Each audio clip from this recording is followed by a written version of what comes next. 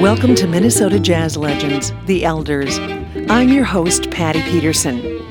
In Minnesota, we are very lucky to have many jazz musicians and singers who have performed for most of their lives, and some right into their 90s. It's always amazing to hear their stories, and in this show, we will hear from several legends from previously recorded interviews and live in the studio performances. We will learn about their start in the jazz scene, their challenges, and finally, their continued passion for this art form. Our musical guests are familiar to many, and we hope by the end of this broadcast, you will feel as though you will all know them better. I invite you to sit back and listen to our Minnesota jazz legends, James Cornbread Harris II, Miss Doris Hines, Percy Hughes, Cliff Brunzell, Jeannie Arland Peterson, Les Fields, Irv Williams, and Russ Moore, Kenny Horst, and Gary Berg. As we all know, timing is of the essence, and while preparing this show, we unfortunately lost a couple of our jazz legends. Since they were playing brilliantly into their 90s, we have kept them a part of this presentation. This show is brought to you by the Minnesota Arts and Cultural Heritage Fund and KBEM. Minnesota jazz legend James Cornbread Harris II joined us for a live in-studio concert. James Cornbread Harris. Yeah, thank you. Thank you, ladies and gentlemen. I understand you didn't originally come from Minneapolis. You came through Chicago. Is that right? Chicago, Illinois. Did you come from a musical family, Cornbread? No, I didn't come from a musical family. Well, what happened? Did a lightning bolt hit you and go, you're going to play music? Or? Well, I don't know. That spaceship that dropped me off, I don't know. I see. Likely story. Yeah. So you found your way from Chicago to Minneapolis. Can you remember what year? Well, I have a very poor memory. I like not knowing stuff. What about some of the clubs you may have played when you came to Minneapolis? Can you remember some of those names? Did you? I don't know. Have you got a phone book? Oh. Did you play mostly blues kind of music? No. When you first came up, what did you play? I played country western music. That was my thing, man. I mean, if you get you any kind of a thing going, you got to branch out, you know. You got to go to St. Paul, or you got to go, oh, that's where I am? No. So you're in Minneapolis. Play me a little country.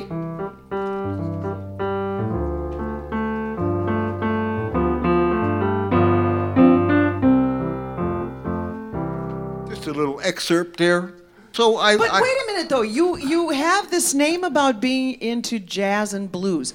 When did that happen? Okay. I took my country songs over on the Rondo Avenue, Selby Avenue, Grand Avenue, Concordia Avenue, and they said, what in the heck are you doing? What kind of music is that? Really? Yeah, really. I said, well, what kind of music? He said, come over here and listen to the jukebox. So I went over and listened to the jukebox, and they were saying stuff like, I get so tired, I can hardly stand up. Well, yeah, that's true. Get so tired, I can hardly stand up. I know that feeling. You know what? I know that feeling. You know the feeling? I do. Yeah, it makes you want to give it up. So I put that in my country songs, and they said, hey, that's what we're talking about. I said, okay. So I'm playing the blues, right? So I get a bunch of people together, and we played that. And I started out the night with something similar to that. The jazz people come along and said, why don't you put... Oh, yeah, okay. Why don't you put that in there? I said, okay, I'll do that. I said, what some of the ideas that this group has given me, 2 times through, come on with me.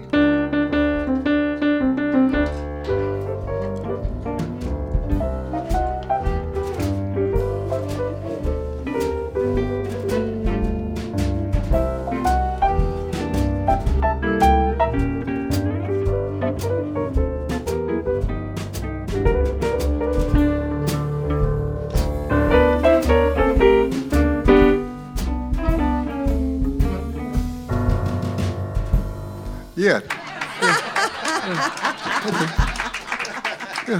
So that was one of your segues into playing more jazz. More jazz, blues? yeah, more Sure. jazz. Can you remember a club that you might have played? I know. Let's see.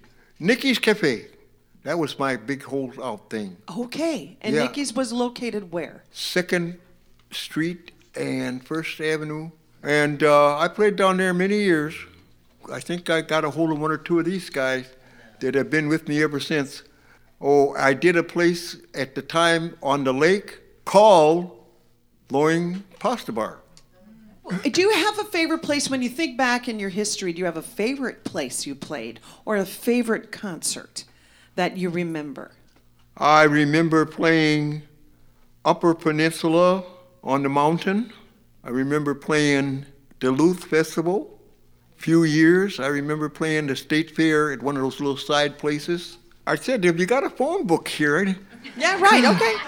Well, we can get some of those places because I know some of them. They're in a wonderful book through the Minnesota Historical Society as well, but it talks about jazz in the beginning.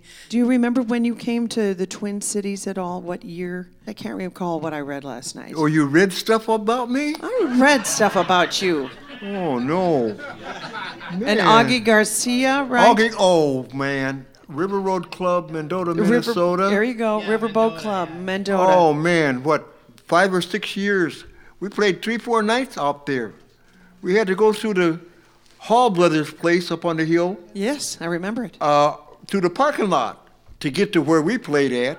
And you were there a long time. You packed the place, right? Yeah, we packed it. Yeah. Is Well, that- it changed hands, so Augie and I and the rest of the group went up and down West 7th Street playing for the gangsters, Kit Can and the boys. That got to be really a nice thing.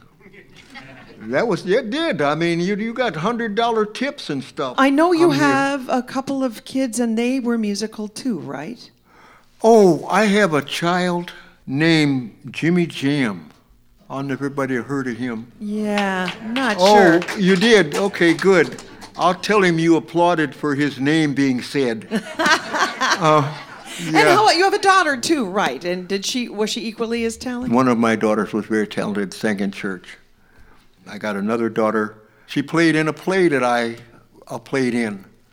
Interview with Paul Robeson. I was Paul Robeson's piano player in the play. And I did it with a fella named Paul, which was kind of funny, but Paul Mabon, a singer, just extraordinary. I want to know what, if you have some CDs that you've recorded. You don't have to have them with you. I want you to don't? tell our listeners. I could have left him home. I just want you to brag about yourself. Brag. Only thing I got to brag about is how blessed I am. That's what I got to brag about. The talent that God gave me, and that I get to use it to entertain people in the world. I am wondering if you would mind saying your age. Well, I'm trying to get to 88. April 23rd, I'll be 87. And then I'll be, 1, 2, 3, 4, 5, 6, 7. Well, never mind. Exactly, right? Ladies and gentlemen, James Cornbread Harris II for some more music.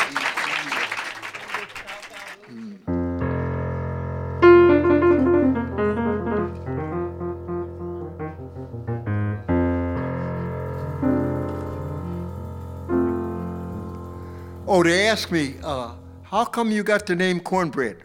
That's right. I was called Huckleberry Finn before that. Yeah, I was. I went to a day camp, Phyllis Wheatley, and I was running late. My grandparents by that time had taken me in, because I lived in many foster homes in Detroit, Michigan, Denver, Colorado, where they make the cars, that Detroit, okay. Omaha, Nebraska. I lived all over the place in different kind of homes. So I didn't get stuck with this is the way you're supposed to be raised, this is the way life is and that. I learned all kind of different ways, which is putting me in good stead right now, because I'm not trapped in a certain way of you got to do it this way, you got to do it that way. So that's why I was able to get my country tunes into the blues, because I could change it over. See? And I'm telling you young folks, younger than me, don't get rigid. Always keep an open mind. I had a drummer that decided, well, why don't you write some more songs, Cornbread? I said, well, what should I write? He said, I got the beginning of it. I said, what's the beginning? Put your earplugs in. Cornbread in the morning.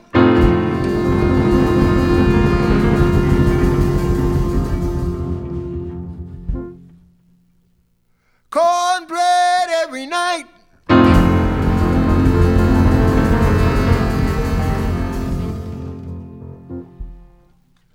Cornbread in the forenoon.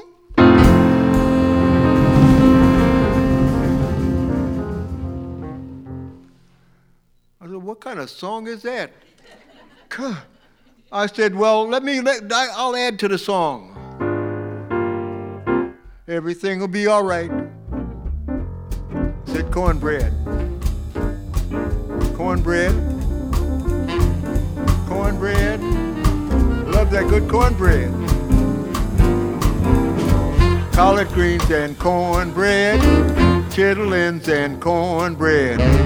Lobster tail and cornbread. Black-eyed peas and cornbread. Oxtails and cornbread.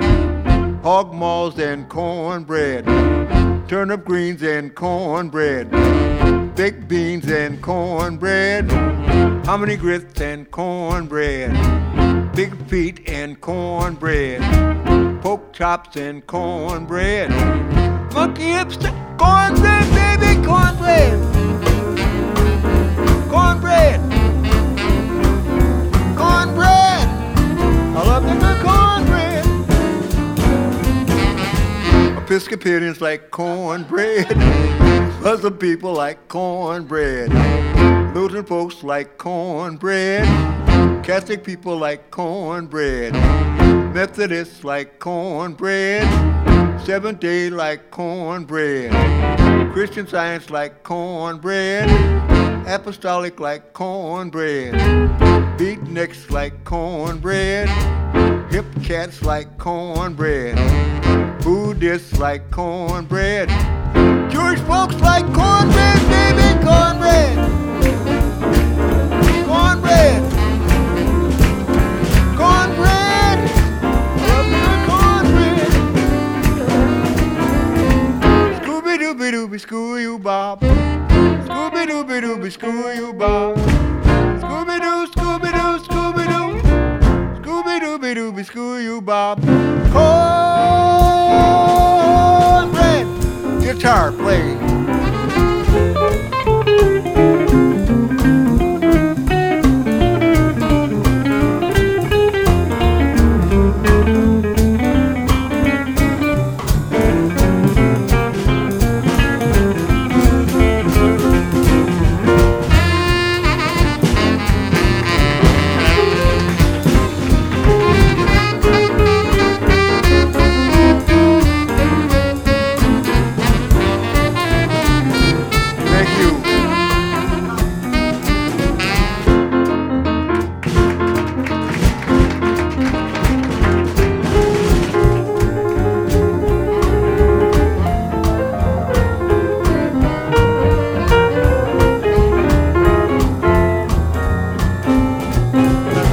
Scooby-Dooby-Dooby-Scoo-you-bob.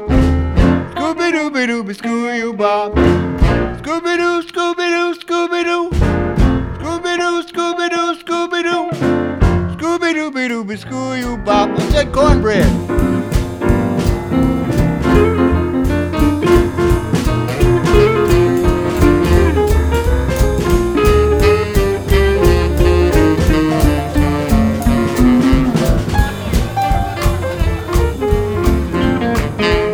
Cornbread!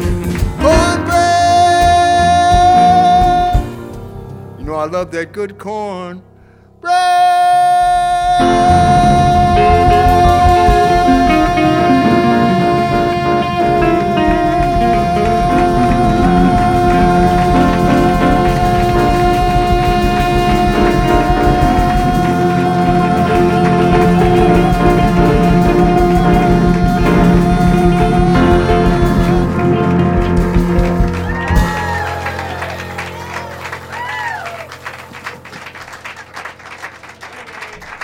Cornbread. Yeah, that's me. Thank you. You are listening to Minnesota Jazz Legends, The Elders. Our next Minnesota jazz legend is saxophonist and vocalist Percy Hughes. Percy was what they called a triple threat, being a musician, vocalist, and a great baseball player. School was my beginning, and my brother also a trumpet player, and that got us rolling. Professional music, travels with music, kept me going that way. Oh yes, I was in an army band, and that's where I really knew what I wanted, because I was acknowledged,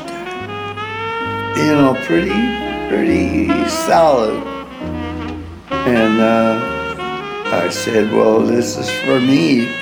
And it was easy because I was respected as a musician early. So when you came out of the Army, did you have a decision to make whether you would Well, it was working for me, where I could do both. Baseball especially, because I was good at it and I was in demand. So I stayed with baseball, not knowing that I could make a future out of it, but just enjoying it so much. I was a good baseball player. Were you here in the Twin Cities? Yes, I did some workouts with them. The Minneapolis Millers, Buzzy Arlett, I was an infielder. I played everything but first base, shortstop, third base, second base, and I was good. It just came natural for me with Jackie Robinson, and he and I became very good friends.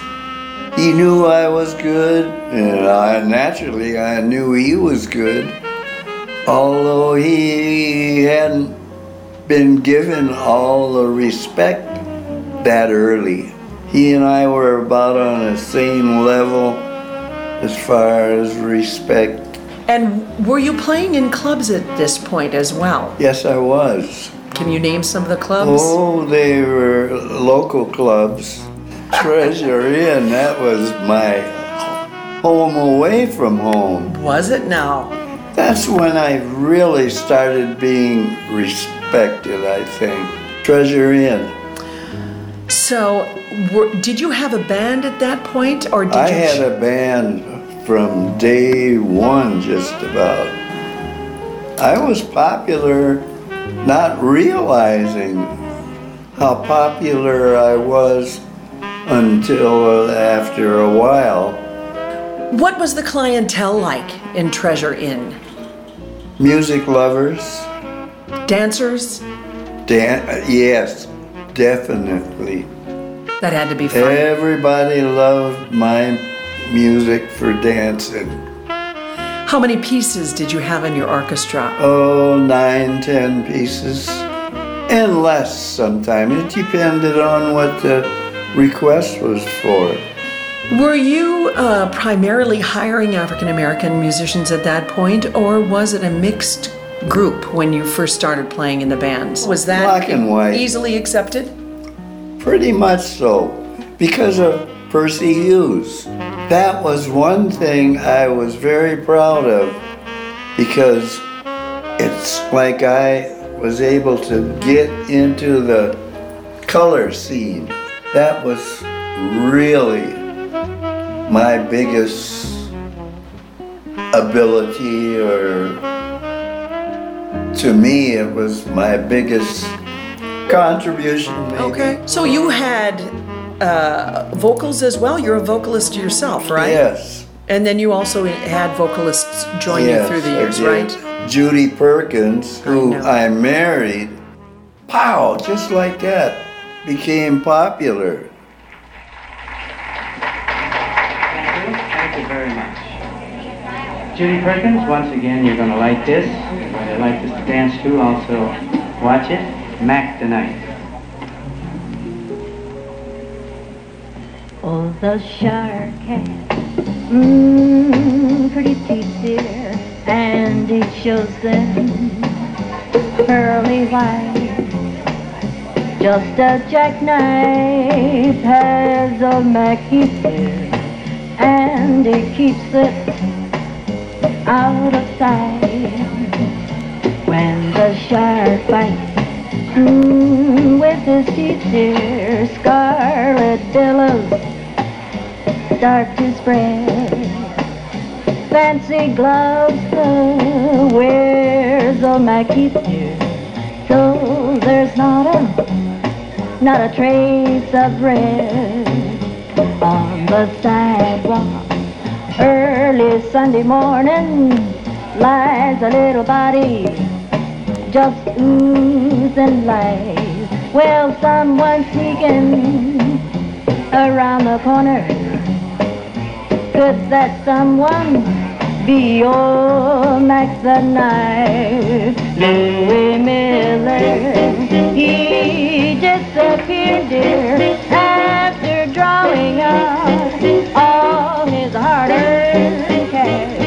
And Mackie said, just like a sailor, could it be that our boy done something rash? From a tugboat way down by the river, a seaman back, just a dropping on down. The seaman's just for the weight, that'll get you 10. Oh, Maggie's back in town to be Padre. Oh, Jenny Diver, look out for Miss Polly Beechen and Miss Lucy Brown. Well, the line forms on my right ear. Now that Maggie's back in town, I said, Lucy Padre, oh, Jenny Diver, look out for Miss Lila Lania, big fat Lucy Brown. Well, the line is forming on my right ear. Now that Mackie, I said, oh, Mackie, now that Mackie's back in town.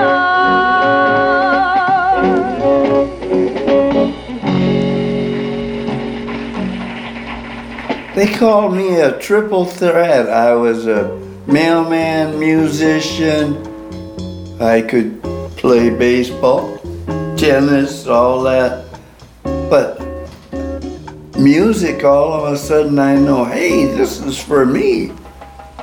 I'm making good money and I really enjoyed music. And that's how I began to realize I enjoyed music because of the money coming in. Well, you're gonna have me crying because I miss it. I will say that your contribution to the music world has already spoken for itself. Yeah. That's why I consider you one of the jazz legends here in our Twin Cities. I'll accept it because I think I was. Let's talk about some of the other places you played. Treasure Inn was a huge success for you for, what, many years? Gosh. So when you were at the Flame, did you have your orchestra, several pieces? I had my own band there. Okay. I heard this, that sometimes the clientele included some mobsters. Oh yeah, some hoods. And they were in my corner, so I didn't have to worry about them because I know they liked me, and so it worked out fine. But you knew who they were. Oh yes. Oh my. Oh gosh, yeah. Those guys were neat. They treated me great. Kid Chan. Yeah. Yeah. And boy, he was protective, If anybody gonna bother you, let me know first. Music was good to me. Downtown, I can remember the hotels I played in. The Leamington, the Radisson, yes. Oh, the Point Supper Let's talk Club. about the Point Supper Club. You were famous. Was Carol Martin singing with you at that point? Carol was in there somewheres and very popular, and we got along just perfect. Carol Martin, and was she ever popular? Do you think Lake Hammond was instrumental in helping you put your career on the map by doing live radio programs of your band? Oh, I think so, because I remember Lay so well. We were buddies. We sort of hung around together. We got to talk about Echoes of Ellington Oh, and your pal Red Wolf. Red Top!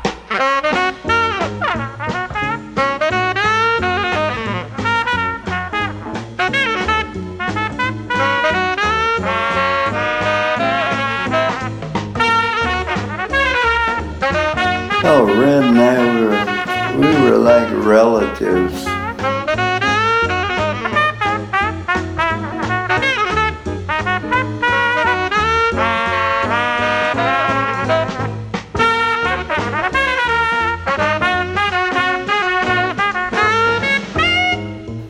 Echoes of Ellington, I gave it that name. One of the hotels, Leamington, Radisson, dawned on me, hey, that's a good name, you know. And so that's what I called myself. The band became more and more popular.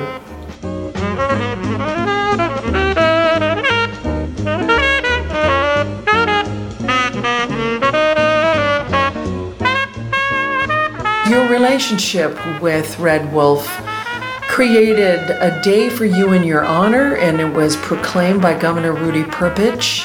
50 years in the music business, and We did a lot of things together.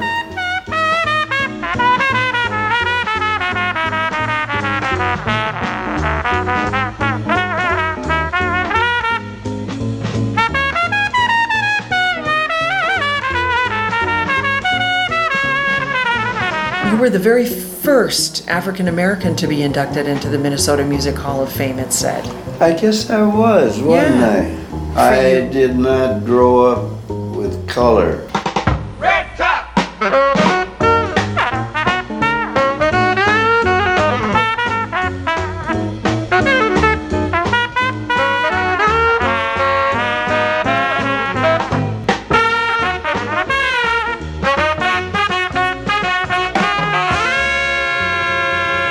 So later in life, you worked a lot with Irv Williams. Irv was my tenor sax man for quite a while, and we got along well. When I was the leader, he was my side man, but he wasn't a side man for long.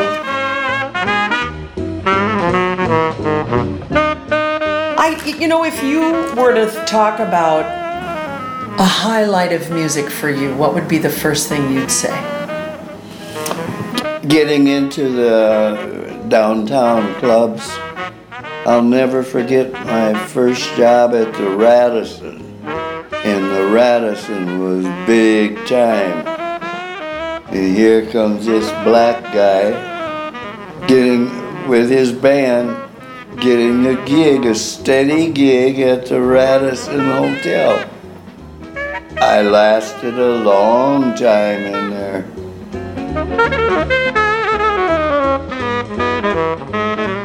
Peggy Lee, I'll never forget her because I started her downtown. She was so nice.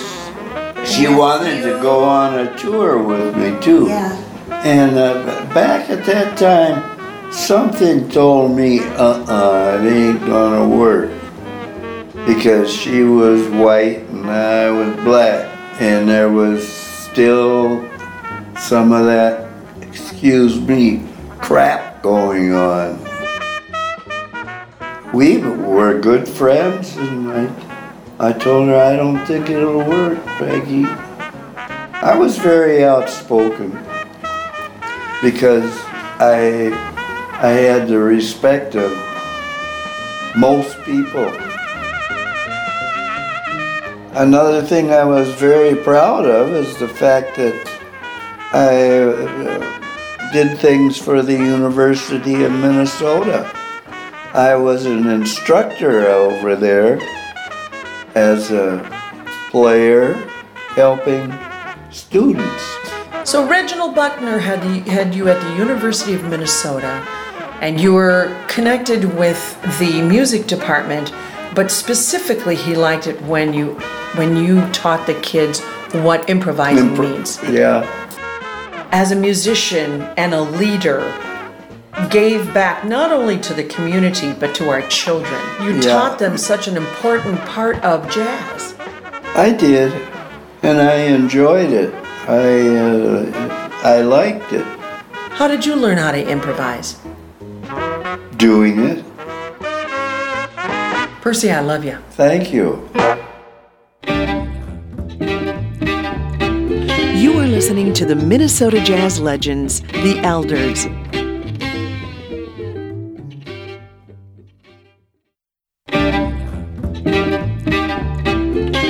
You are listening to the Minnesota Jazz Legends, the Elders. I'm your host, Patty Peterson. We invited jazz legend Russ Moore to come and talk about his days in the music business as a drummer, a drum shop owner, and as an officer of the Twin Cities Musicians Union. His stories will wow you on the history of the jazz music scene in the 40s and up through the years. Russ is joined by Gary Berg and Kenny Horst. Well, I know you were with the Twin Cities Musicians Union, but long before that, you were playing jazz here in the Twin Cities, and I wondered if you could recall some of the clubs that were really popular as you were first starting out in your career. Well, I started 1946. I started playing in Minneapolis, and the clubs then were the Dome, which became Vic's, Vic Levine, and 6th Avenue North, Howard Steakhouse, Mumbles. The sun come up in the morning. And there were still people on the street, or in the paddy wagon. Yeah. Maybe you should be part of this conversation too, Gary. Yeah. And but there was a lot of playing. I'll give you an idea. In 1946, 7, even then, there was music from 14th, which is Spruce Place, all the way down to Washington Avenue. There must have been 50 to 100 musicians, maybe not 100, but 50, working 6 nights a week, 7 nights a week on Hennepin Avenue. It was a different time, that's all. And today it's changed because that's what happens with time. WCCO had a house band. Jeannie Arnold, your mother was there, and your father, Biddy Bastion, right? Frankie Roberts. Bob Bass was a marvelous drummer, just great. And he couldn't cover all his dates in the daytime, and he'd have a show at night, and he'd send me to go mark the parts and do the rehearsals for him. I used to say, Bob, keep it up. You didn't mind that, huh? No. And Vern Rooney was the conductor of all the vaudeville shows and things going on. He was a great conductor. He got used to me. He wasn't happy to see me, but... In other words, you got a lot of work out of him. I made a living off Bob Bass. Oh, that. Yeah. Well, that's pretty fun. And were you, when you think about all the configurations of music and musicians, were you locked into one band that stands out in your mind? And in the one location? In the Twin Cities? Just in the Twin Cities. I guess I worked with Jerry Mayron's big band off and on Dick Whitbeck had a good band, at the Diamond Lils back in the late 60s. And Tommy Talbert, I worked at Tommy Talbert a long time. Okay. And Tommy, he was national, but he was from Minneapolis. Wasn't there a club called the Patio? El Patio. El Patio, okay. It's Culbertson's later on. Yes? It was just west of 100 on Excelsior Boulevard. I think it's the site of Bunny's. Lester Young, it's where Bunny's is. Lester Young played there. Lester Young played at Vic's on 5th and Hennepin.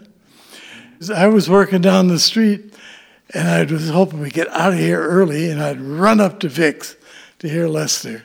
Yeah. Did Lester Young come from a family of musicians? Seems to me Yes. that the family lived here for about 10 years. They lived north side, yeah. His father ran the band, and Okay. well, he played drums first, Oh, but he didn't like packing up. did you catch that? Yeah. But as far as playing, I mean, the Twin Cities was a smaller community. Okay, sure. Now everybody's so spread out. We used to meet at the Parkway Hotel, a lot of guys every day, and eat lunch or breakfast.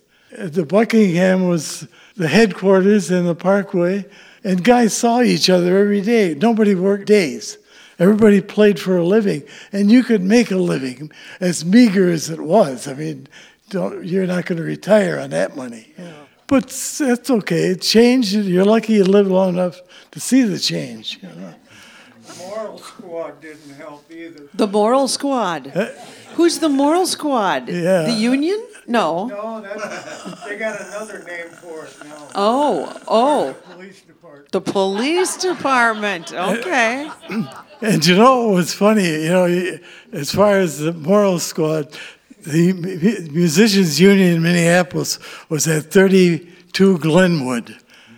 It's right third base, you know. The the Moral Twin Squad Stadium? were up there. It stayed open. You go up there at 4 in the morning, you get a drink for a quarter.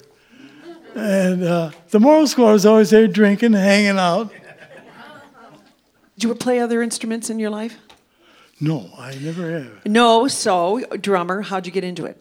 My father was a motion picture operator, and he worked at the Orpheum. And bands used to come in. Benny Goodman, Cab Calloway, Cootie Williams and the Ink Spots, and Ella Fitzgerald was one package. So I'd go back and I got to know some of these people. Desi Arnaz had a band that worked, came up out of the floor in the Radio City. Ninth and LaSalle. Radio City Theater was the biggest theater in Minneapolis. Yeah. The fanciest. Fancier than the Orpheum or the State or anything we have now. It was Really? twice as big. Yeah. In fact, WCCO was right in it. Oh, really? Yeah. Okay. That's the old home of WCCO TV. Where they had the fire and they lost a lot of the tapes and different things like that. Is that what you're talking about? They couldn't start a flood.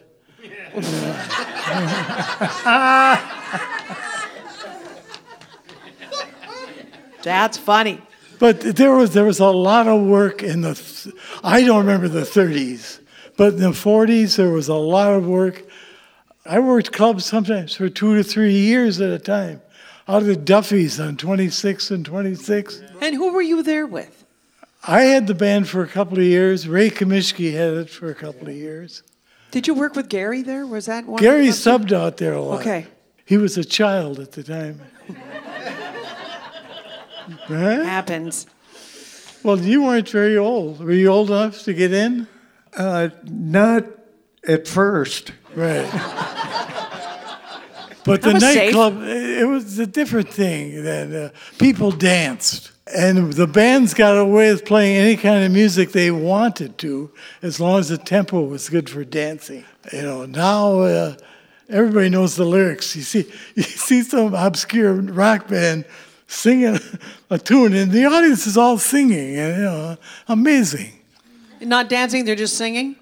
They know the words to everything, you know. I never saw Stardust being sung when we were playing. No. It was a different era. All the clubs on Hennepin Avenue had bands. Yeah. So guys were working 6 nights a week in Hennepin Avenue clubs, but they all had strippers. I was going to say, that's some of the stories I heard about. I tried to talk Kenny into getting strippers at the Artists Quarter. and I thought maybe he'd still be there. Because the strippers packed them in. Do you want equal territory here? It's there for you if you want it.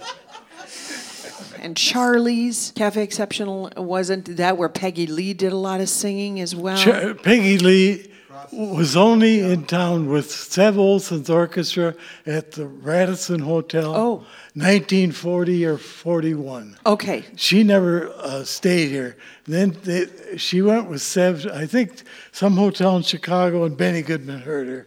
And then that was... Yes. Right. Yes. And she auditioned for him, and that was the rest is history. Your father worked with Peggy Lee with Sev Olson. That's right.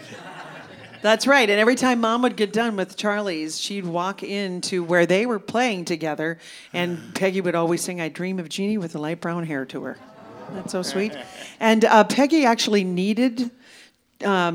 it was time for her to move on for reasons you'll read about in a new book coming up, but you probably all know it. There was a torrid affair going on, and she had an opportunity to audition in Chicago. And the story goes, my dad lent her the money to go do it. And then she ended up with Benny Goodman. Yeah, the best playing time I had with Jeannie was when we have a B3 organ and a guitar player, and we did that. And your mother was one of the only B3 people who played her feet correctly. Uh-huh. Most of them are stumbling down there, and the time goes out the window. But your mother could keep time with her feet. Where did you play for something like that? Because I never heard her talk about that much. Sleepy Eye, Minnesota. They loved it. Sleepy Eye, Minnesota. I'm serious. There was a bowling alley that we used to work there, and she drove all which was nice. I didn't have to. Yeah, but B3 can be a dangerous instrument. You know. A dangerous instrument? Pardon? Dangerous. Dangerous. Oh, very. Oh, yeah. In the wrong hands or feet. Uh-huh. True. My mother could kick some mean B3. Yes, she could. She could kick some. Your mother and I also did a lot of industrial shows for the old log. And we'd be in some town like Montreal. We went all over. If we'd be in some town, there'd be a band playing in the lounge. I'd say, "Jeannie, why don't you go sit in?" Oh, no. And she'd sit in and knock the people out. Every time she played, it was better than the band that was there. My favorite thing was watching people's reaction to her. Yes. Yeah. They looked incredulous. Yeah, exactly. That's a word, you know. Credulous. I do. It is tonight. Okay. I want to just honor you, though, and talk to you about you and your career. And you were part of the Twin Cities Union also for a long time. 20 years. I'll tell you how that happened very briefly. I was working the Chanhassen Theater. Was there about 5 years. And the guys in the band say they didn't like the secretary-treasurer for some reason. Doesn't make any difference. "Why don't you run?" "Okay, I'll run." I got elected. My theory is they did that to get rid of me. I think... No. I don't think so. Cornbread used to come visit me all the time. Oh, did he? Yep. You asked how I got to play drums? Yes. Before that, I played in a high school band. It sounded awful, but I did it anyhow. Then the summer of 46, I got kind of serious about playing, and I could do some things. And then there was a band called Joe Sanders, the old left-hander, Kansas City Nighthawks, was at the Lowry Hotel in St. Paul. His drummer's leaving, I got on the band. I'm 18 years old. All of a sudden, I'm playing in Chicago, Boston. And after that, I went on different bands. Worked in a lot of ghost bands after that. Ghost band means what? Meaning that the leader died. That's one reason I don't play them. Okay. Tex Beneke. I worked with Tex Beneke a lot. That was Glenn Miller. Buddy Morrow, worked with him a lot. That was Tommy Dorsey. Peanuts Huckle, that was Benny Goodman. And I'd go out. Pardon? Jimmy Dorsey. Yeah, you worked with Jimmy Dorsey a long time. I would just work a week because they didn't have any work.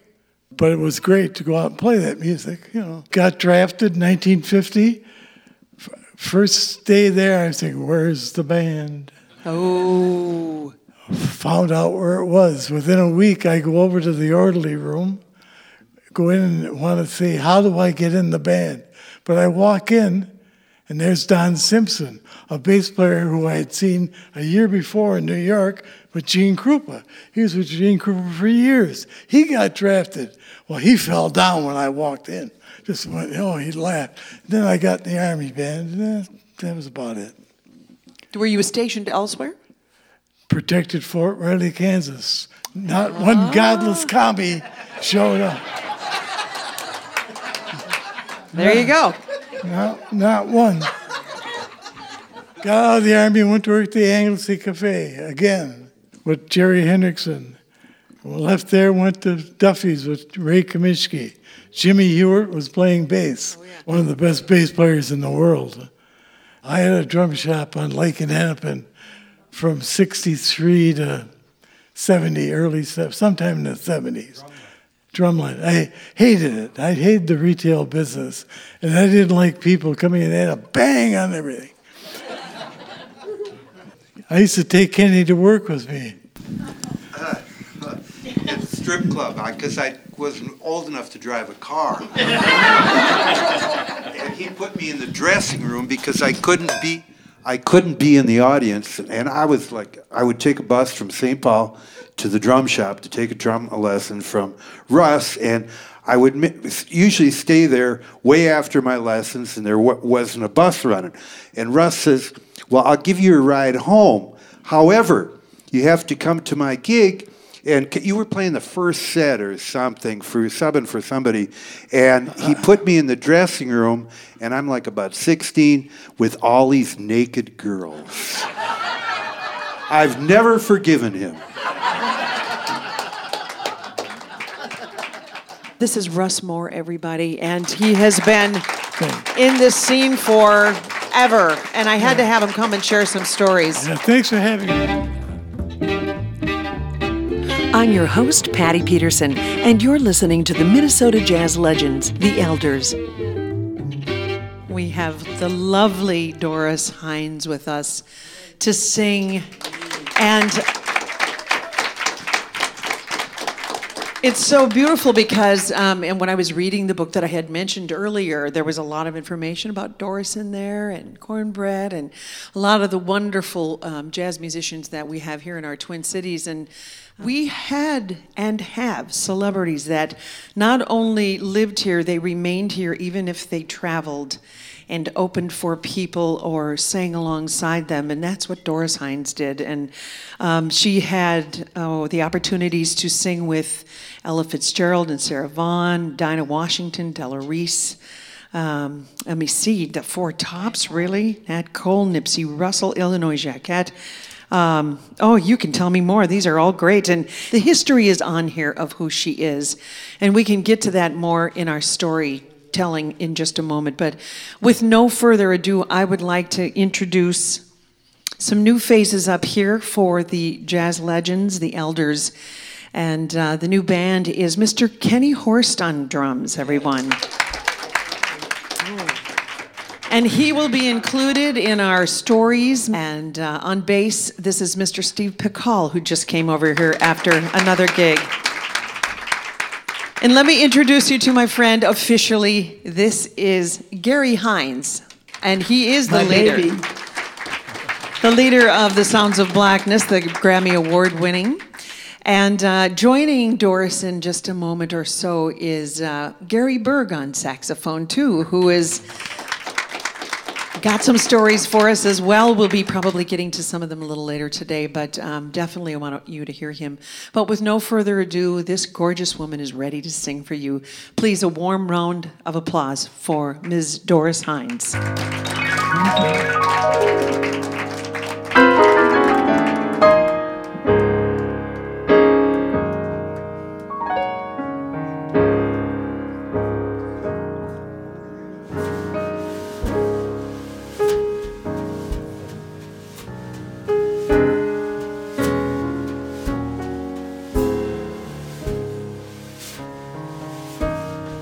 Them that's got shall get, them that's not shall lose. So the Bible says, and it still is news.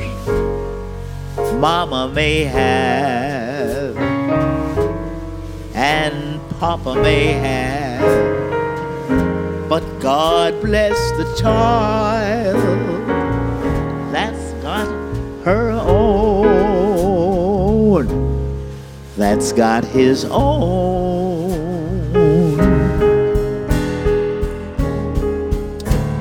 Yes, the strong get more, while the weak ones fade. Empty pockets never make the grade. Mama may have, and Papa may have, but God bless the child that's got her own, that's got his own.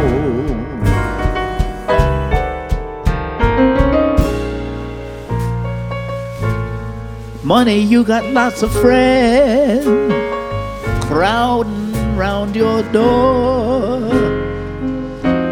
But listen, when the money's gone and the money is spent, they don't come anymore. Rich relations give crust of bread and such, and you can help yourself. Watch out, don't take too much. Mama may have, oh yeah, Papa may have, but God bless the child that's got her own. God bless the child that's got her own. God bless the child that's got her own.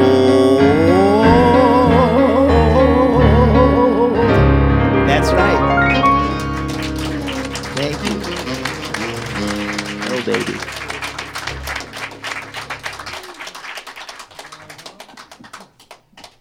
A flat, gentlemen. All flats today. D flat, A flat. It's C for you, baby. Okay. Everybody good? I can't hear anything. Oh, yes, ma'am. I think that means the start. Okay. Duke would play the intro like this.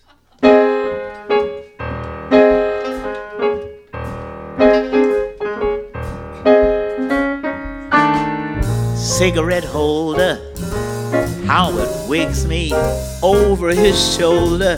He really digs me out catting that satin down.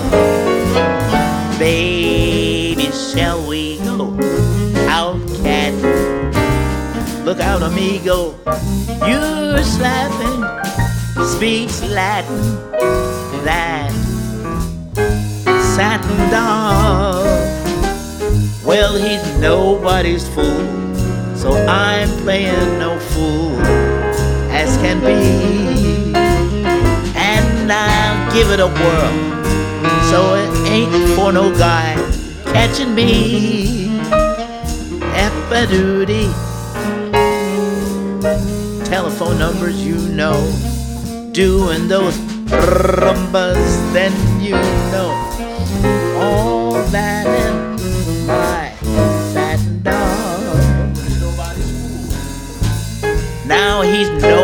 nobody's fool, so I'm playing no fool. I'm playing it cool as can be. I'll give it a whirl, but I ain't for no guy catching me.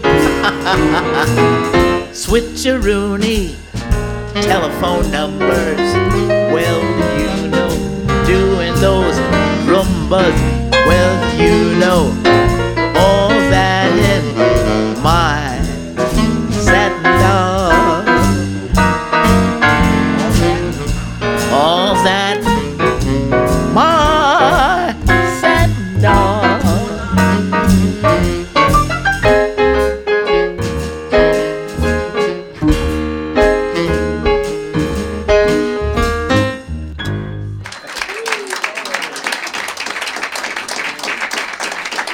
I only turned 90 November 27th.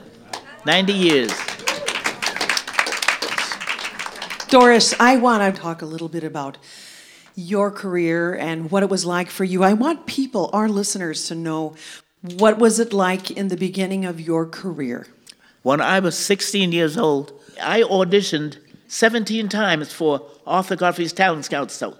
And the woman who used to pass you on whether you did or not, it was always, well, thank you, Miss Hines. If we can use you on another show, we'll call you. You all remember Walter Winchell. Right.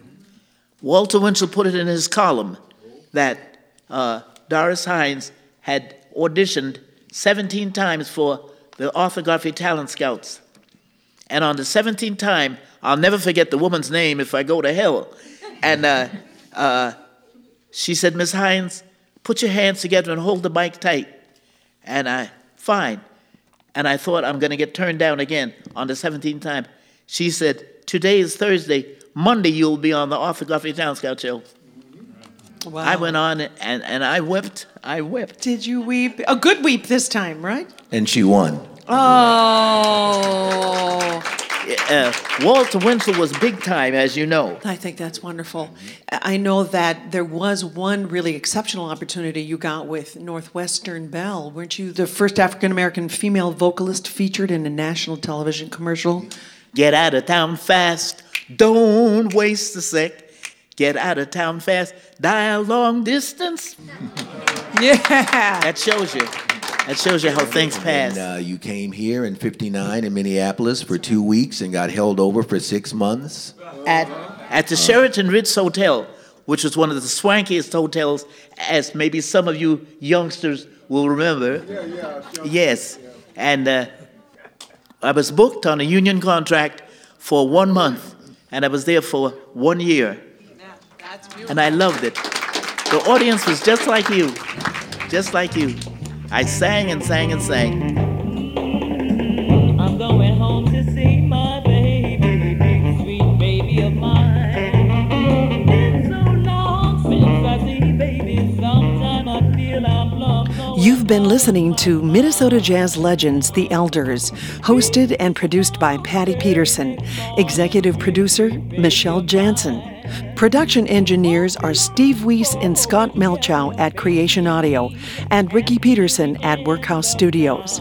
Minnesota Jazz Legends, The Elders, is funded by the Minnesota Arts and Cultural Heritage Fund. This is a production of KBEM. All I do is dream about baby and his ever-loving ways. Need someone to love me.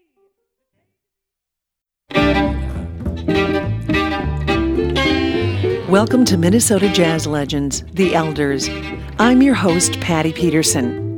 In Minnesota, we are very lucky to have many jazz musicians and singers who have performed for most of their lives, and some right into their 90s. It's always amazing to hear their stories, and in this show, we will hear from several legends from previously recorded interviews and live in the studio performances. We will learn about their start in the jazz scene, their challenges, and finally, their continued passion for this art form. Our musical guests are familiar to many, and we hope by the end of this broadcast, you will feel as though you will all know them better. I invite you to sit back and listen to our Minnesota Jazz Legends. This show is brought to you by the Minnesota Arts and Cultural Heritage Fund and KBEM. Well, it's time to move on into another performer who is in the Twin Cities and actually in Rochester too.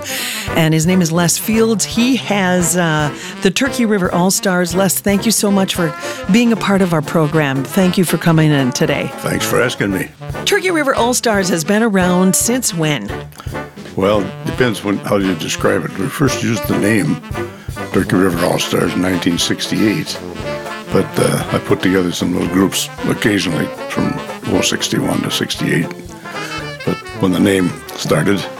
Well, you had some music in your background growing up, and you got into college, and you had an opportunity to play in college. And what happened? Well, I went to Iowa University, and my goal was to get in the band and try to get on the golf team. And I got in the band, even though I kind of messed up the audition, but in the marching band, they need a lot of bodies. So I got in the marching band in the uniform and 3 football games. Then they had tryouts for the golf team, and I managed to get on that. They kept 12 guys, but I found out they both practiced at the same time.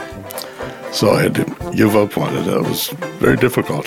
So I had to decide, but I picked golf. And at that point, were you jobbing around when you were still living in Iowa, or did the desire to play, and you play piccolo cornet currently, right? Or what? No, it's a pocket trumpet. It's actually a regular trumpet. It's just coiled up.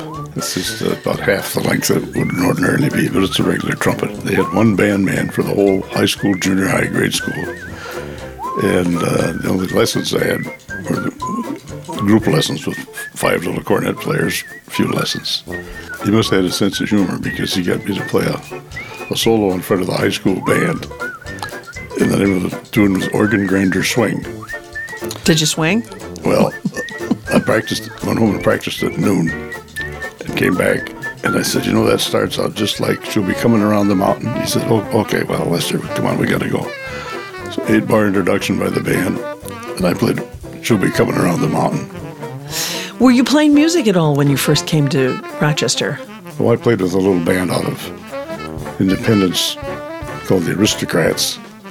And then the Mayo Clinic had a big band, 22-piece band. They called the Notochords, which is a medical term, actually, but it sounds musical. It sure does. 18 doctors and 4 of us peasants. And I didn't play in that for about 20 years. Were you playing trumpet at the time? Yeah. Just, But they just practiced once a month and played somewhere once a month for free. And that was about the early 60s. But I didn't really get going with the Turkey River All-Stars probably till 68.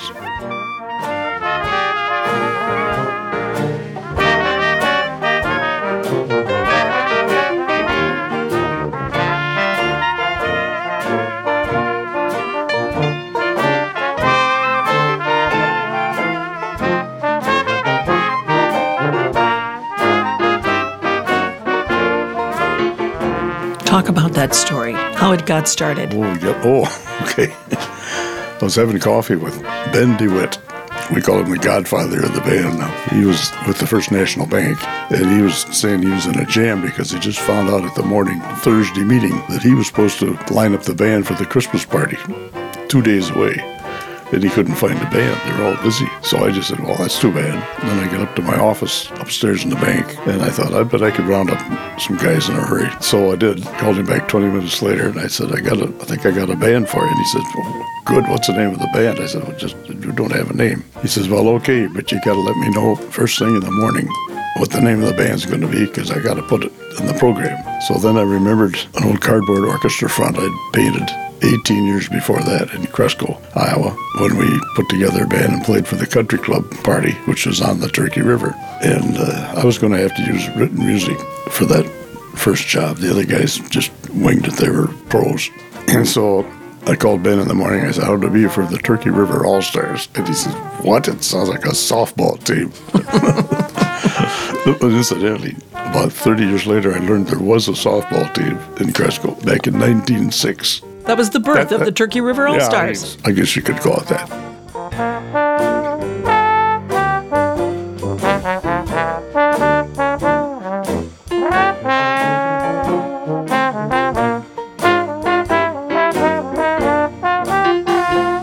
so today, the Turkey River All-Stars continue on, and you've gone through some personnel changes. You've had some people who have been inducted into the National Banjo Hall of Fame. You've had some other awards and accolades, even yourself, right down to being inducted into the Minnesota Music Hall of Fame. And you have a story about that, too, because you don't like to do anything without mentioning your band name, and there was a little pushback on that. Yeah, a couple of people nominated me, but they called about 50 people, I think, that all wrote letters. And they all nominated to be, Les Fields and the Turkey River All-Stars.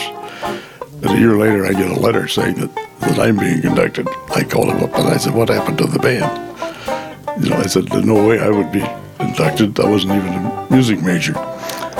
And the band is what made it, They said, well, that's the way they usually do it. They said you wouldn't find the Six Fat Dutchmen in there. It would be Harold Laffemacher. I'd still like to have the band named. So they took it up at the next monthly meeting, and they said, no, that's the way we do it. Anyway. But what year was that? Anyway. That is very, very nice. And if you told me, right, it's not only your name, but you've got a picture of the band, too, at the Hall of Fame in New Ulm. What year? 2007. Great. But Lowell Schreier, our banjo player from Mankato, he was inducted a couple of years before that to the Minnesota Music Hall of Fame and the National Banjo Hall of Fame. And then I mentioned Lowell's daughter, Debbie, who we met her when she was 7. She started playing with us when she was 19. And I'm not supposed to tell you how old she is now. Okay. Well, we want to ask. Anyway, she's going to be inducted into the National Banjo Hall of Fame this fall. It's congratulations to her and to you and Oklahoma. Oh, how fun. Yeah.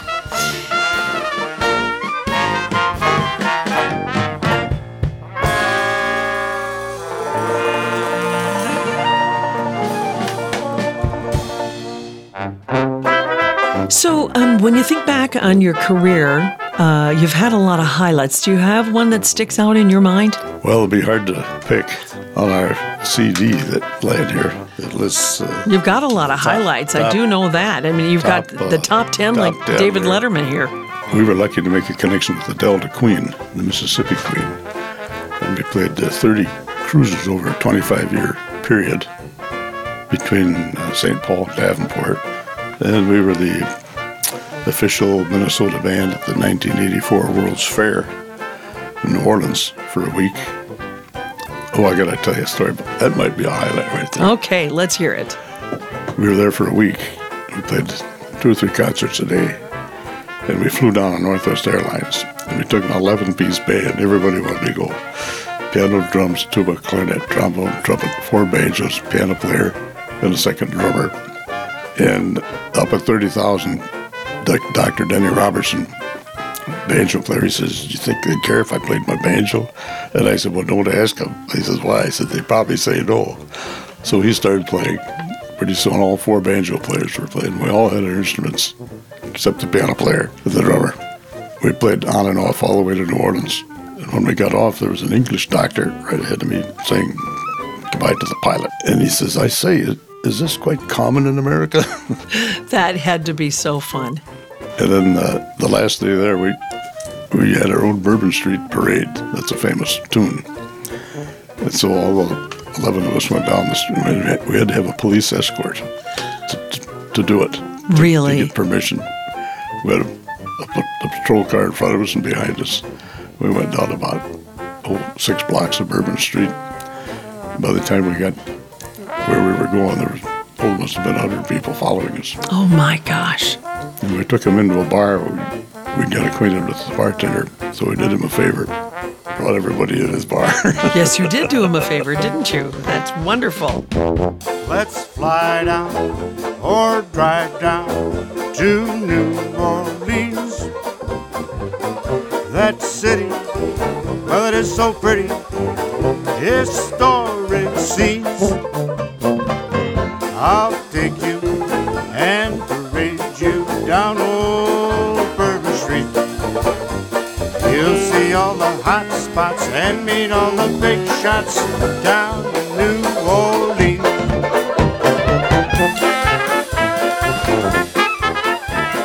Well, you know what? It said that You were the Minneapolis Aquatennial Jazz Band. You won something for them in 1972. There was a competition, apparently. Yeah, they had a band competition in different categories, rock and old time and western. I think they had about 6 Dixieland bands. Doc Evans' band was in it. Oh, gosh, sure. But I think they had probably won it several times, and they weren't as fired up as we were, maybe. But anyway, we won that. That had to be exciting. Our saxophone player knew one of the 3 judges. That probably didn't hurt either. I love that you also were invited to play for some of the president's visits. Well, that's right. When they came to Rochester area, we were the welcoming band for Nixon and Carter and George Bush, senior and junior, whatever you call them. Yeah. But the most interesting one was for Carter. He came to Wabasha. Well, he came on the Delta Queen. He booked passage on the Delta Queen for a week. Did he? The boat had been trying to get a president on there for years, and they finally got him to come on, and it was a publicity coup, both for the boat and for him. Very good. They bumped 100 passengers and gave them trips later. The front 2 big cabins, one was the White House, and the other was his bedroom. They had this whole press corps and everything. They bumped 100 people. Oh, my goodness. But when they stopped at Wabasha, we were the shore band, and 10,000 people lined the shore. Wow, pretty nice exposure there, Les. Yeah.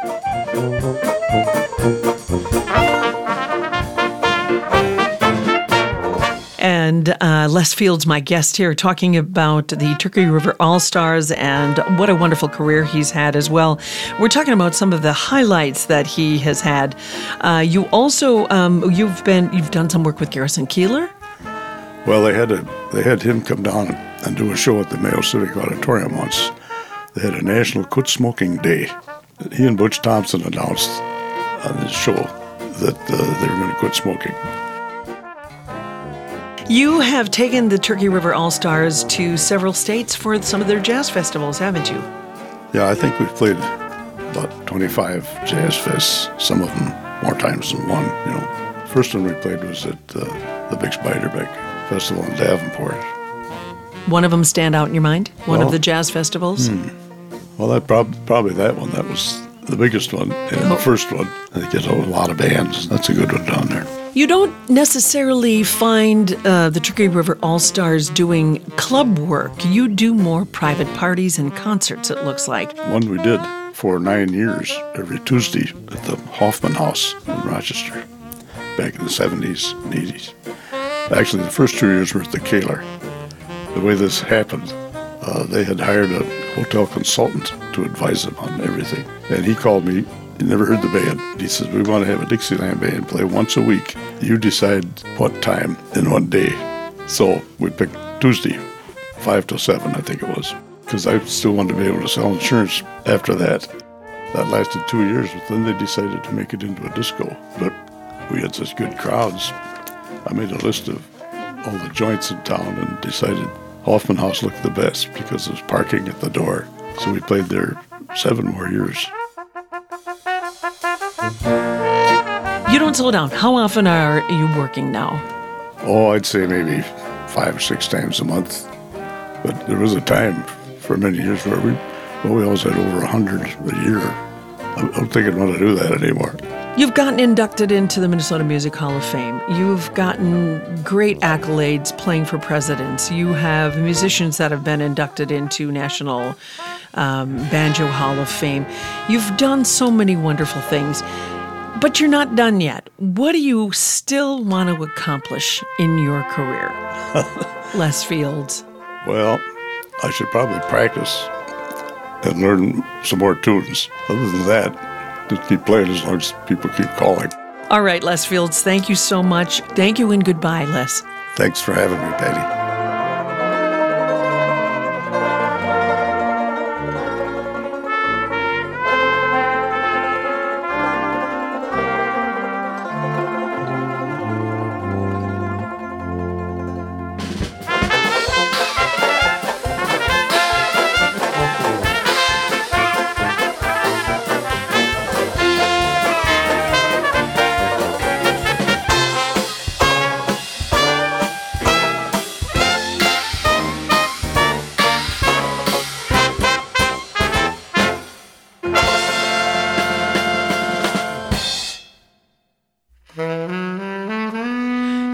listening to the Minnesota jazz legends, the Elders. And now, jazz legend Irv Williams. Right, welcome to the show, Irv Williams. So we're talking today about you and the fact that you're a jazz legend in our Twin Cities. You keep on working, playing, creating, recording. As I'm sitting here with you, there is sheet music on the table.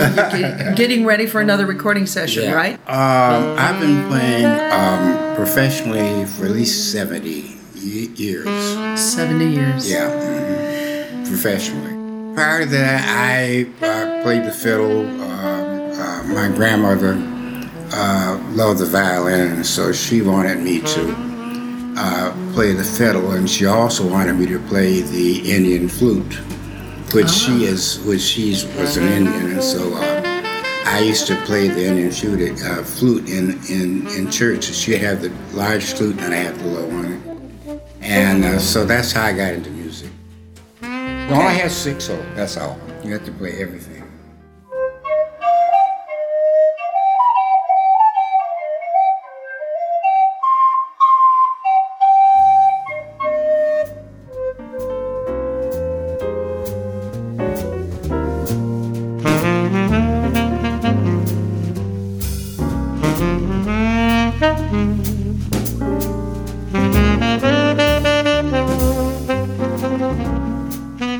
I was born in Cincinnati, Ohio, and I was raised between Cincinnati, Ohio, and Little Rock, Arkansas.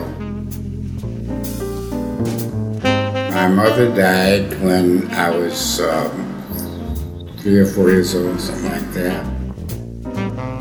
When she died in childbirth, and I was taken over by my grandmother. And then they told me this now. My grandmother went in and looked at me and picked me up. She says, "This baby isn't dead. What are you people doing?" So she slapped me on the butt and I started crying.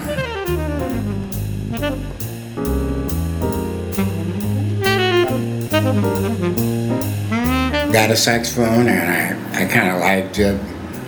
And it was a C melody I paid $10 for. So I was playing it there. So I guess it's about time for me to get you a good horn, so he got me another used horn.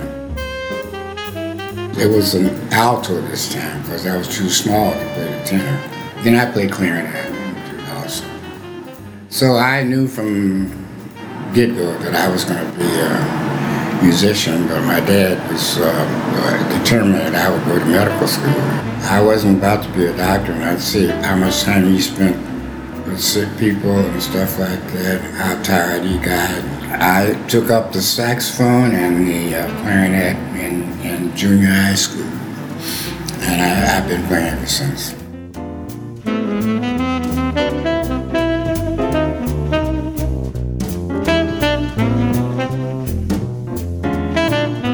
I went to University of Arkansas, Pine Bluff, Arkansas. I tried to teach after I got the service, the substitute teacher here, but I just couldn't make it. Were you able to be in music while you were in the service? Right here. Right all here? All the time, yeah. We had a band here. Navy Bandless. Right in St. Paul. In St. Paul, okay. We did all of the official band here. I didn't want to go here for nothing. I was in Pittsburgh playing at Crawford's Grill, and I was playing with Mary Lou Williams, and her husband at the time was a very good friend of mine. I got the gig. His name was Harold Baker, who was a member of the Duke Ellington Orchestra. And so I was working with them, and we were playing the Crawford Grill, which is on the main street, the kind of the black district, and everything. And a couple of guys came up with blue suits and everything, and they showed me a badge and said, "Are you Irv Williams?" I said, "Yeah." He said, "You got to get your butt back to St. Louis."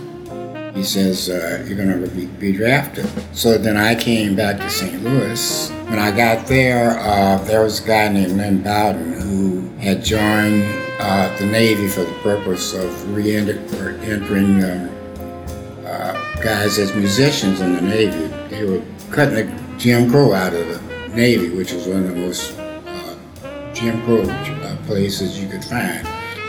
Jim Crow is prejudice. How I got that way, I don't know, but that's the word. I was supposed to go to California, and the guy that was coming here, his name Ballman, I didn't like him from the first get-go, you know. So I was trying to keep from him hearing me play, because he was scouting around for somebody to come up here. Well, every time I see him, I go hide someplace. But he heard me play, and right away he says, "You going up to Minnesota with me?" I said, "Man, I don't want to go up there." I said, "Ain't nothing up there, you know, nothing but snow and ice, you know." He says, "Well, you gonna go?" I said, what about the Navy promised me that I could go to California, you know?" He says, "Well, I need somebody to go up there. I don't care about California." So that's how I got up here. I had been married, and I had one kid that I hadn't seen because I was overseas at the time the kid was born. So I came back here, and right away I got a letter. He's a friend of mine, and he said that they had an opening in Billy Eckstine's band. So Billy was playing in a ballroom. There used to be a white ballroom, and blacks were moving out into St. Louis. So it was a black nightclub, beautiful nightclub there. So Billy was playing there. He came up to me and he says, "Are you out of the Navy?" I said, "No," because I had just gotten out that day. He says, "Well, this is in the 50s. All right. Yeah. But I had to stay here with to see my wife and my kid and everything, so I stayed here. Then I got a gig at Central High School substitute teaching, and I hated that. I didn't like it at all. So I went to the union. So I got in, and no work. There was the Urban League. And so I had all these members of the band that had come in, and we call ourselves the ex-Navy band. Okay. So we're all together, and we were playing over in Ralston over there on Saturdays and stuff like that. And we got all together. So I went down to that club called Brass Rail, I think it's something like that. Yes. And we did an audition. He liked us, and so he says, I have to either hire black or white, but I can't have it mixed. I said, "What the hell's the matter with you, man?" I said, "This is the 25th century as far as you're concerned, you know. What are you talking about?" You know? So he said, "Well, I don't want to say anymore." He says, "But I can't use you right now." So I went to the Urban League, and so Frank Wardlow was his name. So I told him what happened. He said, "You hit the ceiling." So we went to Sam Schreiner, Anti-Defamation League. Okay. Yeah. Were you a huge advocate for musicians in the workforce? Why, sure. I sure was. I wouldn't work below scale or anything like that. And I'm not a union kind of go-to-meeting kind of guy, you know, but I support the union 100%.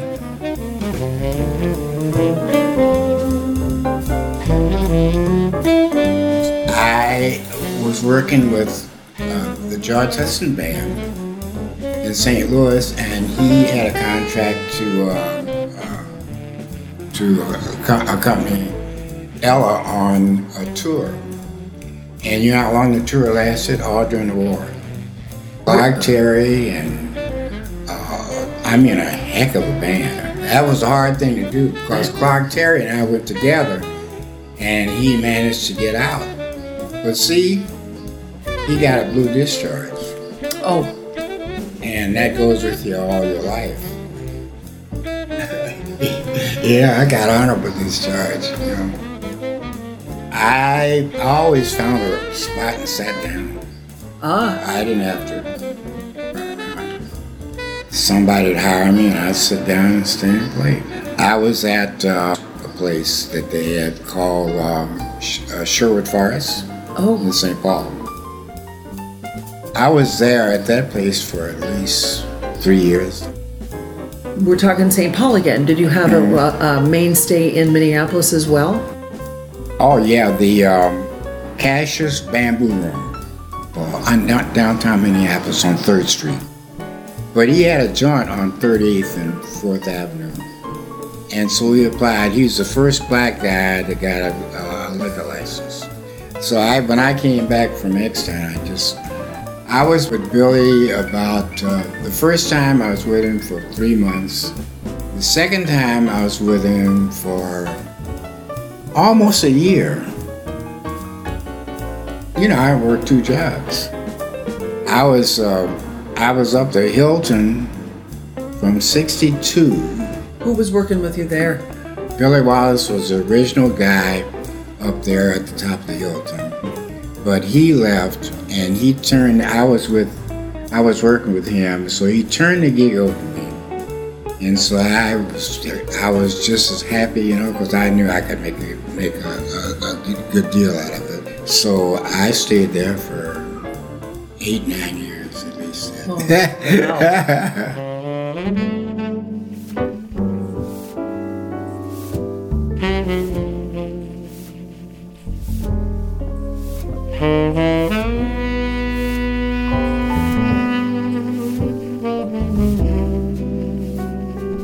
I was working days. I was in a dry cleaning business. I was killing myself. So when the gig ended up there, I worked. Right after that, I went up just a block away from where they were working. But I was there for 2 or 3 years. We had Reginald. Reginald was working with me there when he died. Really? Yeah. You did some work at the University of Minnesota too with Reginald, didn't you? Quite a bit. He had me listen to them and make recommendations and things like that, because I'm a firm believer in scales. Before you start trying to name chords, let's learn these scales.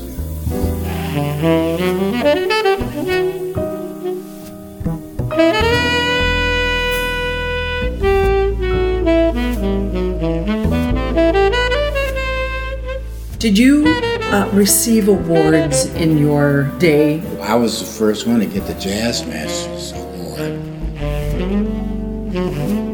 I've had so many highlights. I guess my greatest highlight was turning down Duke Ellington. Harold Baker, a good friend of mine in Duke's band, Johnny Hodges, they were at STEM Hall, I think it was, playing there. And so I went down to see them. This was right after the war. And they all was pointing and everything. So when they got off the stand, they all came down, come on, we're gonna see Duke. I said, for what? He said, we're gonna get you in the band. I said, no. Why? Why don't you? You'd be a great addition to this band. I said, man, I'm so scared right now. I just could not do it. So I turned it down. I stayed here and I made a life for myself, you know. Irv Williams, how old will you be on your next birthday? 95. 95 years 95, old. yeah. I'm your host, Patty Peterson, and you're listening to the Minnesota Jazz Legends, the Elders.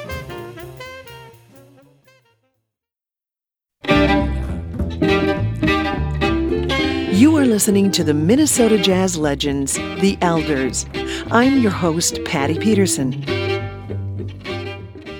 Our next jazz legend, Jeannie Arlen Peterson, pianist extraordinaire, is what the experts called a child prodigy. She began playing chords and melody at age 3. Her musical career started at the age of 15 as a pianist and vocalist. She became a sensation nationally as well as locally. This eventually brought her to one of the largest radio stations in the country in Minneapolis, where she remained for 22 years. Jeannie Arlen has achieved celebrity status in Minnesota. She won several Minnesota Music Awards for Best Pianist and was inducted into the Minnesota Music Hall of Fame as only the second woman after Judy Garland. Throughout her life, Jeannie had been recognized for her charitable contributions of time and talent. The governor of the state of Minnesota declared a day in her honor, and in 1997, Jeannie was the first woman to receive the prestigious Arts Midwest Jazz Masters Award for her excellence in jazz musicianship. Jeannie Arlen Peterson shared the stage and the recording studio with many celebrities over the years. Her playing and singing delighted the likes of Bob Hope, Perry Como, George Burns, Red Skelton, and Paul Whiteman. Paul Whiteman even invited her to do a special performance here in the Twin Cities at the Old Met Stadium. In addition, she has performed with and called Peggy Lee and Marion McPartland her friends.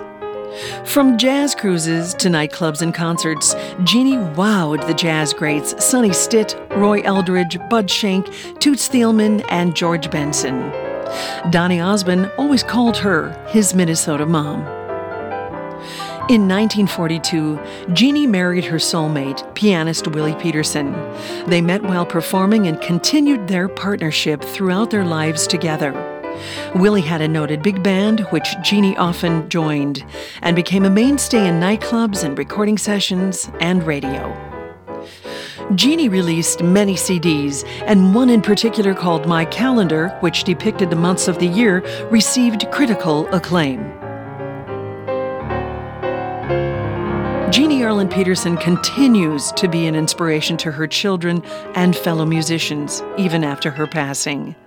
She always won the hearts of everyone she met, and she was the quintessential ageless woman with a God-given talent which endured a lifetime.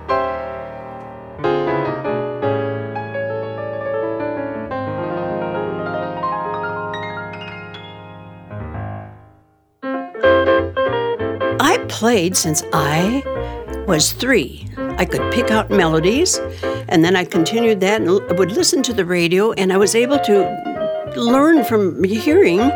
And of course, I had a family of musicians, and my brother would be playing, and my mother and dad, and I could pick it up. Mother played piano. My dad played wonderful ragtime piano and sax and fiddle. They used to play country dances, and Donald was a wonderful sax player, trumpet and clarinet and flute, and he's the one who saw what talent I might have, I guess, and that's how it got started. I was 15 when I started singing in a nightclub, and I had my parents' permission because Donald was on the band, taking care of me. I had to go for an audition, and I truly wanted. And there was one song I wanted to sing, and the piano player couldn't play it. I said, well, that's okay, I can play it. I guess that sort of surprised him that I could play. I was playing all the chords, but I didn't know what to call them. So that's what I learned, the names of the chords. And it was a pianist who was very good and worked with my brother Donald. And so I learned the chords and a few licks. I played with the band my brother was in for, oh goodness, a long time. And then I think that CCO we must have had a remote broadcast. And WCCO, a CBS outlet, must have heard us. And they called me to come to radio. So I was on radio for 20 or 22 years as a singer and pianist. My kind of love, your kind of love, keeps me believing although you're deceiving. My kind of love, one way to paradise. My kind of lips. I met my husband, Willie, in the business. And so we would play double piano sometimes, and I was the girl singer. We had a good time. Although you're happy today, you may be gone. And then Willie joined WCCO as well as pianist and organist. Willie Peterson is here with his wife, Jeannie Arlen, and I'd like to have him talk a little bit about a tune that you kids cooked up. Can you give me anything? What caused it? Was there an inspiration? Did you go on a picnic, or were you eating hot dogs? Or I had nothing to do with it. Willie wrote it for a musical production that was presented at the university. Yeah, it was called Romney and Juliet. You and Jeannie play it? Jean and I are going to play organ and piano. Romance as fresh as spring. And he was the first organist for the Twins Ball Club, and that began in 60 or 61. And he died at age 48 in 1969, and then I took over playing for the Twins for 3 years. And it was fun. And I'd take my little kids. I had 5 kids, when he died, and raised them, and they're all musicians. My one and only love? It's my husband's favorite.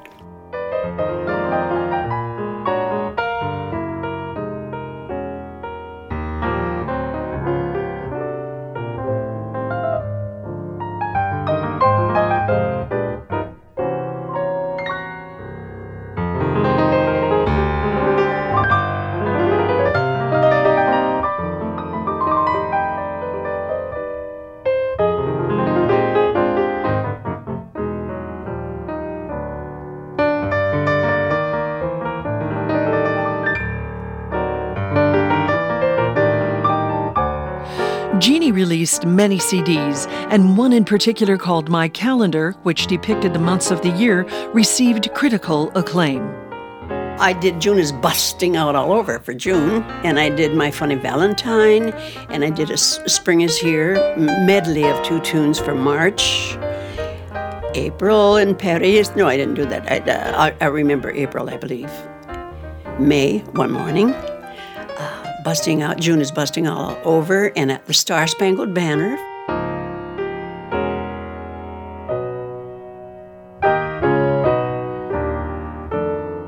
Well, that was the most important song, I thought, for July.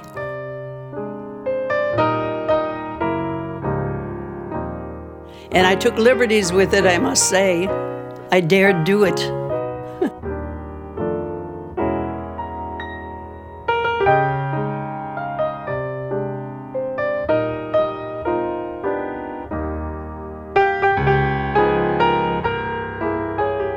I'd like to do Body and Soul. It's one of my favorites.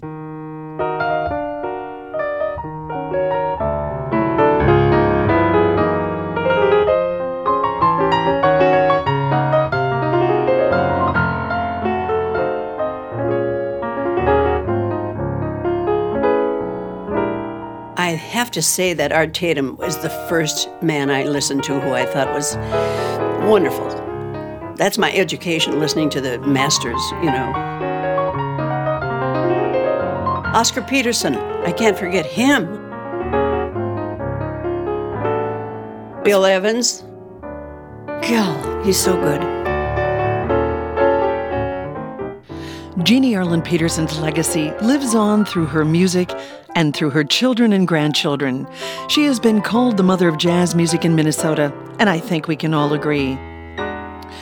Jeannie, wherever you are listening tonight, thank you for being one of our inspirational jazz legends and joining us on this very special show. Thanks, Mom. I loved every minute being with you.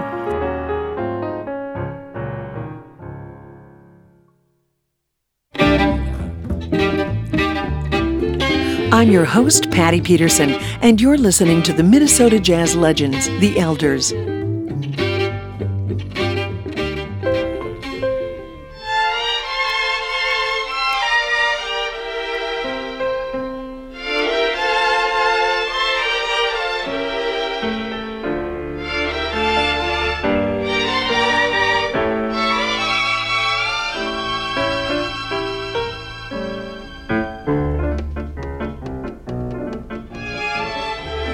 This is the Twin Cities Jazz Legends, and we're including Mr. Cliff Brunzell in this segment because he was one of the reasons I wanted to start doing this featuring of our jazz elders. And when I say elders, it's the people who have studied so hard, they have lived life, they bring that wisdom into their surrounding communities.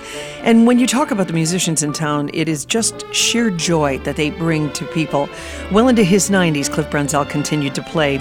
And joining me today are his daughters, Barbara and Julianne, and I wanted to say thank you, both of you, for coming in today. It's a pleasure, Patty. Pleasure to be here.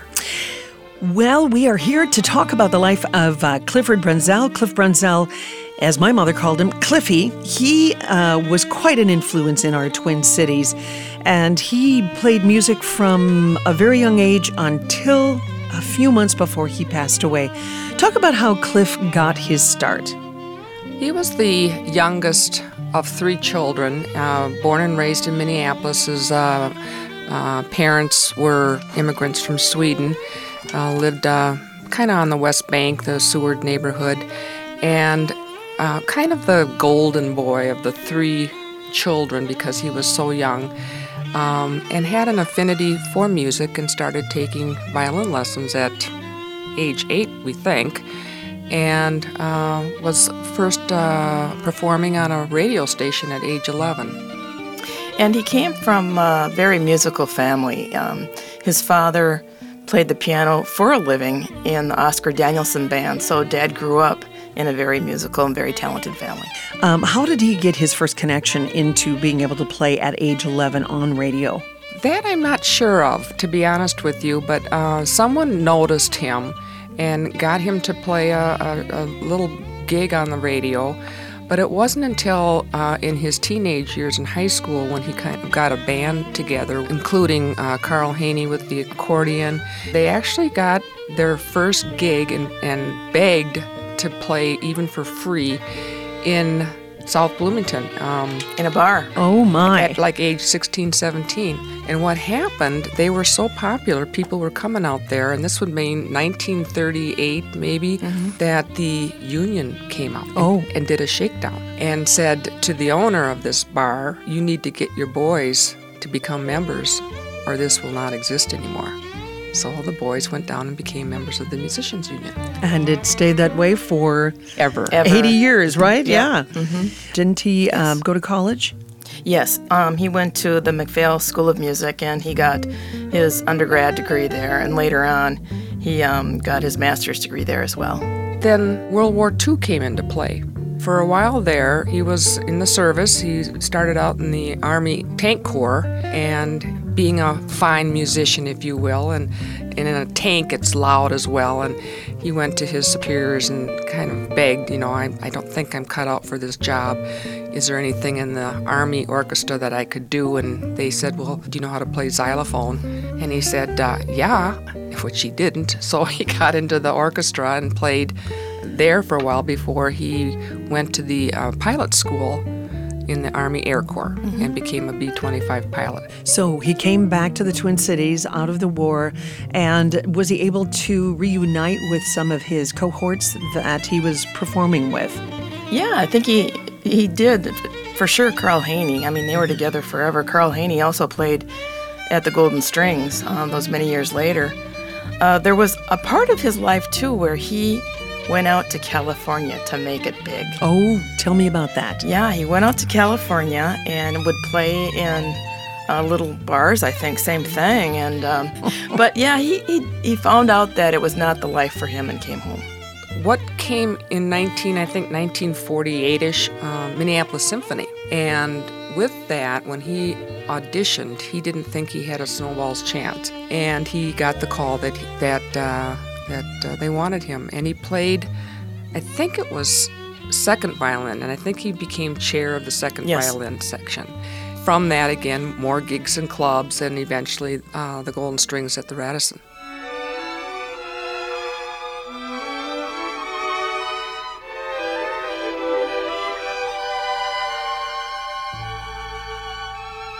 Who founded the Golden Strings? He did, actually. He was hired by Kurt Carlson, who had seen Strolling Strings down in Mexico City, and he wanted to recreate it up here in the Twin Cities. So Dad was, I'm not sure how they connected, but Dad was the leader, and he's the one who hired the musicians. So as we're talking about the Golden Strings, was he immediately invited to play at the Radisson downtown with the Golden Strings? Yes, and from that came 19 years. I mean, they played 3 shows a night. 6 days a week? 6 days a week. Sunday was the only day off. This went on for 19 years, 5,000 shows, and it was all from memory, and they'd have rehearsals every month, They did 11, 12 albums for Kurt Carlson, and the public loved them. It was a destination place. Yes. It was a destination place. A romantic destination place. People came to see the Golden Strings. And to this day, people remember the exact day, the exact year when they went there to celebrate their birthday, their anniversary, whether they got engaged, whatever the significant event was.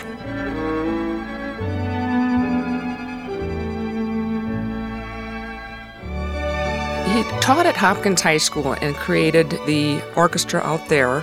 I think he was in Hopkins for 15 years. He had the the youth orchestra. He was a founder of that. He taught privately. He had this connection with youth and knowing and listening. He was a good listener, and he always wanted to know about you. When he came back from the war, he was in demand. And before the Flame Room existed at the Radisson, there was another Flame Room, correct? And what did they call it? What was the difference between the two?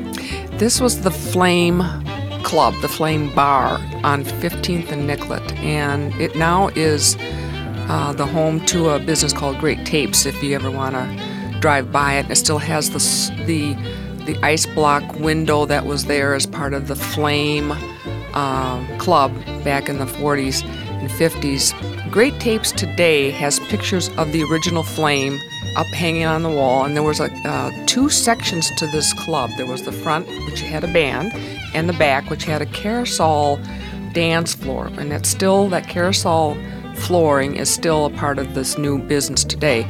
But back in the 40s and 50s, when Dad was playing there, his band would play the front part, and there would be another, more of a dance band in the back. And the Flame was owned by a mobster, a gangster back then, by the name of Isidore Blumenfeld, pretty famously known in the Twin Cities. Kid Can was his nickname. And the story goes that whenever Kid Can would walk in with his two henchmen on either side, each wearing their trench coats, hands in the pocket kind of deal, and their fedora hats, as soon as they would walk in, Dad's band would stop playing whatever they were playing and play Kid Can's song. Which was? Jealousy. Jealousy. And I don't know why. But he would talk about going there on a Friday afternoon to get his little measly paycheck, and he'd go to the back door, and that back door is still there to this day.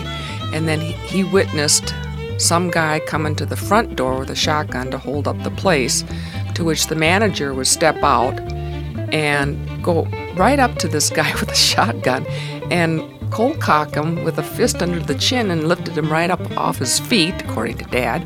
And the manager saying, "Get out of here," and and the guy would run away.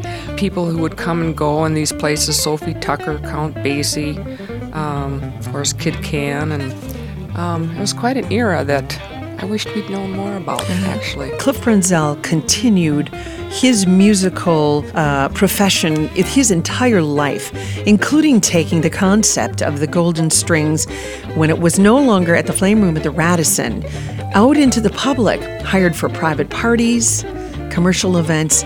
Talk about how that was for him, because he ultimately became a booker, didn't he? Yes, he did. And he bought the name The Golden Strings from Kurt Carlson for $1. So he had rights to that name. And he was a booker. He was the person who did the arranging of all the music. And he did that for many years, including going to the Mai Tai after the Flame Room closed down. So he was there for a few years. And then even up until the very end, up until December of 2013, Dad played under that name for various events, private parties or whatever. In the fall of 2013, celebrating his 50 years of the Flame Room, of the Golden Strings, yes. Of the Golden Strings. Correct. Okay. Correct. Oh, and its inception. What a beautiful thing to have him honored. Where was that located? That was at the American Swedish Institute, which, again, my father was very much connected to, being Swedish, but also his father was one who was part of the Oscar Danielsson band back in the 30s. And the American Swedish Institute actually has recordings of that band. And my father then would recreate the Oscar Danielsson band every summer or so at the American Swedish Institute, down to their actual original charts and everything. Talking about Cliff Brunzell, and he is a jazz legend here in the Twin Cities. And we're just focusing on our wonderful jazz elders who have made it their life to continue in music. I know that he has had some awards throughout the years, too. He received 2 pretty big awards that he was very proud of, as were we. He won the Minnesota Music Award Jazz Violinist in 1991, which was huge. And then in 2004, we all went down to New Ulm, yes, where he was inducted into the Minnesota Music Hall of Fame, and that was very special. And he continued on. He celebrated his birthday with a few cast members who were in his same age group, and he did. put a band together once again. Every summer, he had a group of all-stars. You want to talk about that for a minute? That was at the Artist Quarter, and it included, of course, mother of all jazz pianists, your mother, of course. Actually, my mother was a few days older than your dad, and your dad did not let her forget that. That's right. I left you wide open for a great line. I usually say that, yeah. Age is a number and mine's unlisted. All right, Cliff and Jeannie. Have you heard this song called Pennies from Heaven? 1, 2, bum, bum, bum, bum. It was just a fun show to be at, and well, I know for their big birthdays for sure, and then I think they did 90 and 91. And I'm not sure if Cliff celebrated 92 with music or not. He did, seems to me, at the Old Log Theater. Right, and the Old Log Theater, that's a whole nother paragraph to talk about as well. Yes, let's talk about it. Jeannie and Cliff and Percy and Irv and Don Stoltz, bless his heart, the owner of the Old Log Theater, wanted to have this Jazz All-Stars in the summer every year, which he did. I don't know how many years it ran, maybe 5, 6 years.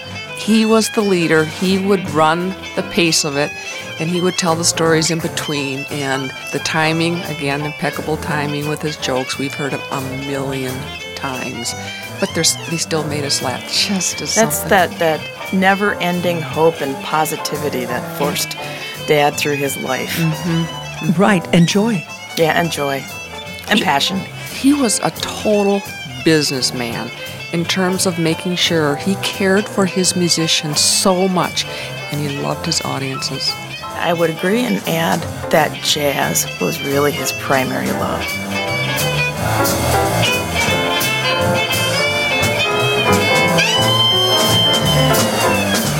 He got his spark from the relationship between himself and the audience. Mm-hmm. And even at Jack's Cafe in December, just last December 2013, it was the last time the Golden Strings played together. They walked him in, and the audience, when they saw him come in, they stood up and clapped. Yeah. It wasn't at the end of the show, it was at the very beginning. And Dad nailed it. He was 92 and a half, and he died 2 months later. That's a beautiful story. Also, going back to the Flame Room at the Radisson again. And, yes. I mean, everyone has some, if they didn't go there personally, their parents had. So they know they have some connection. And Barb and I have heard all the stories, but one that is anybody who is anybody would go to the Flame Room for dinner. I'm talking politicians, sports figures, Hollywood types. The stop in Minneapolis was to have dinner at this fine dining, white linen tablecloths covered with these flame torches on the walls and stuff like that. And again, anybody who was anybody would make a stop there for dinner. This one particular, Mike the Maynard D, came up to Dad and said, General Doolittle, table 22. Now, General Doolittle is a famous B-25 pilot from World War II. And of course, that keyed into Dad being a B-25 as well. And so at some point during the show, Dad made sure that the strings gathered around the general's table. And while the strings were playing, Dad stopped, put his fiddle under his arm, and stood at attention and saluted the general and said, "From one B-25 pilot to another, I salute you." To which then the general pushed his chair up and away, and he stood up and saluted Dad back and said, "From one B-25 pilot to another, I salute you." Dad would tell this story every summer up at our cabin, at the folks' cabin, on July 4th, every year, with the family gathered around the picnic table, and he'd read the Gettysburg, and he'd hold his flag, and he'd have his specs, and he'd reminisce about veterans and tell this General Doolittle story, and we've heard it a million times, and there was always a tearful moment when he would tell us that. He was an icon. And I feel absolutely positive that Dad was a blessed man and that he got to lead his life exactly the way he wanted to. I agree. And when he couldn't anymore, that's when he left.